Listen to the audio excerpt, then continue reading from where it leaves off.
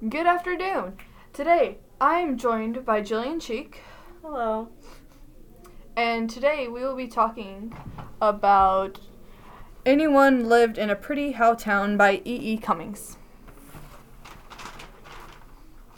So, I heard Cumming breaks a few rules. Can you tell me about that? Yes, he does. He breaks 2 of them out of 5.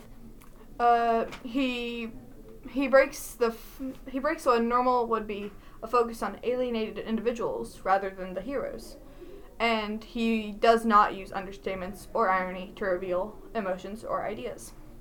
Interesting. So, Jillian, what does poem say about people who follow the rules? He says that they're just like everyone else and they're all boring and they all just basically live the same life.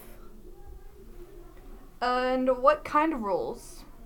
The rules are just basic society rules, how you're supposed to act in public and things like that.